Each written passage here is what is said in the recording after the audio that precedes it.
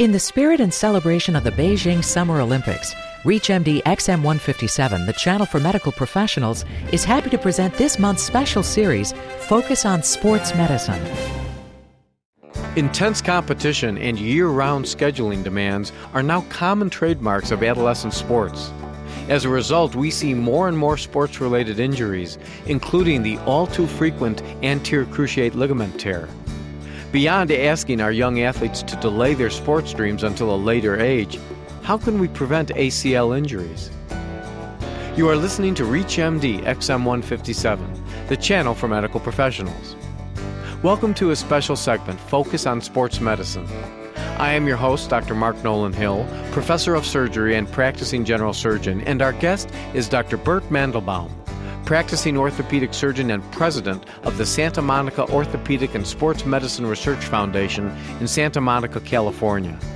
Dr. Mandelbaum is the principal investigator of the ACL Prevention Project, with results published in the American Journal of Sports Medicine. Welcome, Dr. Mandelbaum. Pleasure to be here. We are discussing measures to prevent ACL injuries in our young athletes. Dr. Mandelbaum, tell us about your program, the PEP program. The PEP program, which basically means Prevent Injury, Enhance Performance, is a program that has different components that are designed to eliminate the potential of neuromuscular imbalance in the female athlete. One of the theories that we have had is that the female athlete, by virtue of the way she's been brought up into this world, or as our wives would say, the female has never been shown how to run, is that they tend to run, land, and jump with their hips and knees in extended position and their feet flat rather than on their toes, which is, in comparison to young boys, it's very different. The PEP program really focuses on these issues and brings to mind that there are really 5 components to it. One is to teach the avoidance aspects of it. The second is to teach the importance of flexibility. Third, the importance of teaching strengthening and specific strengthening of various muscle groups, such as the hamstrings, and specifically the eccentric hamstring strengthening, utilizing what are called the Russian or the Nordic hamstrings. Fourth, there are plyometrics, are ones that would teach these young athletes how to land and jump in a successful manner. And the fifth is teaching agilities by way of teaching balance and coordination as the athlete is moving around on the field or court. So it's those 5 components which are part of the PEP program, Prevent Injury, Enhance Performance program. Would anyone ever say that the intensity of the athletics is just too much? Well, in certain populations, the word relatively too much may be appropriate. And the answer, therefore, may be that we can compensate for certain situations. And our theory is, in these situations, that we can potentially teach and implement programs that will have an impact at reducing problems. I think there have been several paradigms that have shown that in sports medicine, and we're closely trying to follow that paradigm. In your research, you discuss proprioception as crucial for optimal motor performance. Could you expand upon this? Proprioception is very important, and that really gives the athlete a sense of how they can jump and land and run in 3-dimensional space. We know that athletes must train this at different times. Again, a lot of their time they're spending a little bit out of control, and by training balance and coordination like this, and how athletes get trained actually starts in the motor cortex, just like it would be through anything, whether it be playing a piano or walking. This is through a process of what we call neuroplasticity. So it starts in the motor cortex, and it comes down through the various spinal tracts, and ultimately results in the ability to land, jump, and compensate for a variety of landing and jumping that may be in an imbalanced situation. So this proprioception is a very important part of understanding and how we could affect the response, starting at the cortical response and going right through the various spinal pathways down to the extremity. Well, how do you teach this? How do we teach this? We teach this through a program such as PEP. We teach people how to land and jump. We teach them how to move and coordinate and balance themselves with various perturbations. And I think that's how we're able to compensate for the question of, is it too intense for the young athlete?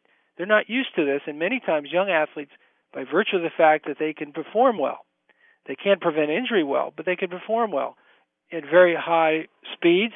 They could kick a ball, they could shoot a ball, they could jump, but no one ever said that they could actually compensate and prevent them from being in a bad proprioceptive position that makes them susceptible to injury. And that's where we're really trying to focus, is change the paradigm, allow people to understand, yes, this athlete may be able to perform, but they may not be able to prevent injury. Is this program designed to be done in conjunction with other weight training or endurance training? Well, at this point, our first step in designing the PEP program was focused on the target of young girls and specifically as a warm-up. And we've also designed a program for basketball. We also are in the process of developing a program that will be done off-season and focusing on the same types of details of eliminating these bad positions, if you will, and avoiding them overall. If you have just joined us, you are listening to a special segment, Focus on Sports Medicine, on ReachMD XM157.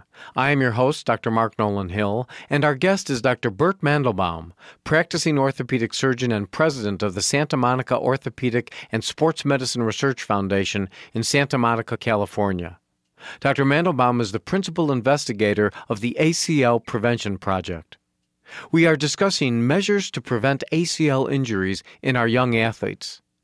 Dr. Mandelbaum, is it realistic that we can teach our athletes to run, to jump, and land differently in ways that really might lessen the risk of injury? I think that if, in fact, we can teach these young athletes and change the paradigm of how they land and jump and run, I think we could certainly influence injury patterns, both qualitatively and quantitatively. Well, when in their athletic career do we have to begin this? I personally believe, and really the focus of one of our NIH studies at the present, is we're now focusing on the 10 to 14-year-old child. In such a way, we're beginning to train them just like you would in physical education in school, and looking to see how we can impact these biomechanical and neuromuscular variables. Let's talk a little bit about other preventive measures available, such as the surface an athlete plays on, or even knee braces, or even changes in shoes. What about those aspects? You know, there are a wide number of researchers who have looked at these environmental variables, such as turf, the quality of the floor, friction coefficients, shoes, and there's only been a few studies, perhaps in American football, where cleat design is linked to anything that relates to differential rates of ACL injury. We've concluded that these are the reasons that none of these variables, that there is a consensus that this is a major risk factor in and of themselves. And what about knee braces? Knee braces also have been looked at, and several studies in the last 25 years have said that they are or not effective. And again, the same groups looking at the braces as risk factors have concluded that knee braces in and of themselves cannot prevent the incidence of ACL injury. Looking at your data, are there any significant drawbacks or limitations to this routine of exercises? Well, there are some drawbacks, but most of it is time. These are exercises and a program that has to be done for 15 or 20 minutes. And we certainly know that our children who are going out on the practice field for 2 hours, most coaches don't want to spend that 15 or 20 minutes for the obvious reasons. I think it's obviously time well spent, but the biggest downside is that it does take 15 or 20 minutes.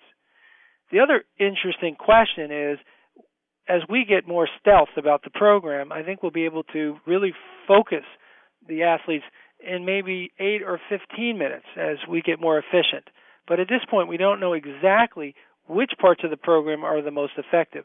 We're learning more, and we ought to know more in the next few years, but at this point, our goal is to have more of a stealth program. Do you have a hunch that perhaps the stretching is one of the most important parts of the program? I think the stretching is, at this point, it's hard to discount any element of the present program until we really understand, as we delete each of them, to see if there's any significant impact to the program's efficacy. So I would say that stretching is a very important element in terms of the program overall. What about perhaps the reluctance of the youngsters to spend this time warming up, so to speak, and the compliance that they would do in terms of doing these exercises before they do their sports? Well, you know, it's got to be fun. At the end of the day, especially if you're dealing with kids 10 to 14 and younger, as we've learned from the NIH protocol, that it has to be fun. You've got to make games, and it has to be something that they're achieving a level of satisfaction, and as I said, most importantly, having fun. Are there any groups that are saying that this is really not necessary? There are groups, and again, there are always naysayers that will say that, the program doesn't do any good, this program is no good, that program is no good, because it's difficult to develop methodology to evaluate the efficacy of any of these programs.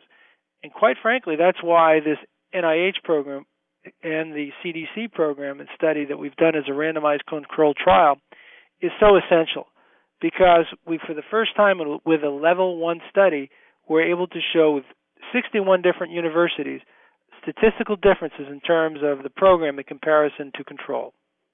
I think it's pretty difficult for people, when they're able to see that, to be very critical of this particular study. Do you ever recommend these exercises for the males? I do. And I think, as we said, we only selected the female population because they are the target population at the greatest risk. But we think the variables are just the same. When you look at an ACL injury in a soccer or basketball playing male, the issues are exactly the same. They're just more accentuated in the female population. Do you think that in years to come, as the training becomes more and more sophisticated, that the injuries of the ACL in females will be much less? I think it's always going to be a challenge, because we're always dealing with new young people coming into the sport, and the challenge of making this universally accepted, where physical education and early coaching, and our goal is to have this to be part of early coaching licensure, or the part of a physical education of an elementary school. But that is our hope and our goal, and I think we are in an implementation mode at this point, and hopefully we'll be able to get that across and develop these programs that way. Dr. Mendelbaum, are there any facets of your research still ongoing? Yes, we continue to look at it, and I think upcoming is going to be a randomized controlled trial where we're focused on the basketball player.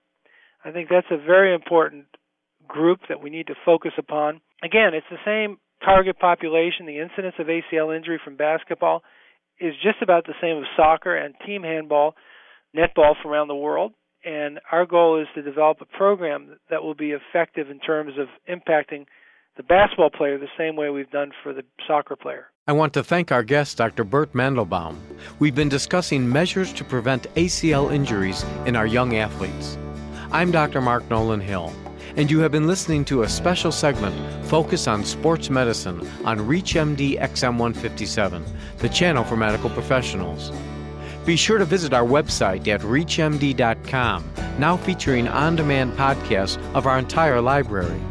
For comments and questions, please call us toll-free at 888-MD-XM157. And thank you for listening. You have been listening to Focus on Sports Medicine, part of this month's special series on ReachMD XM157, the channel for medical professionals.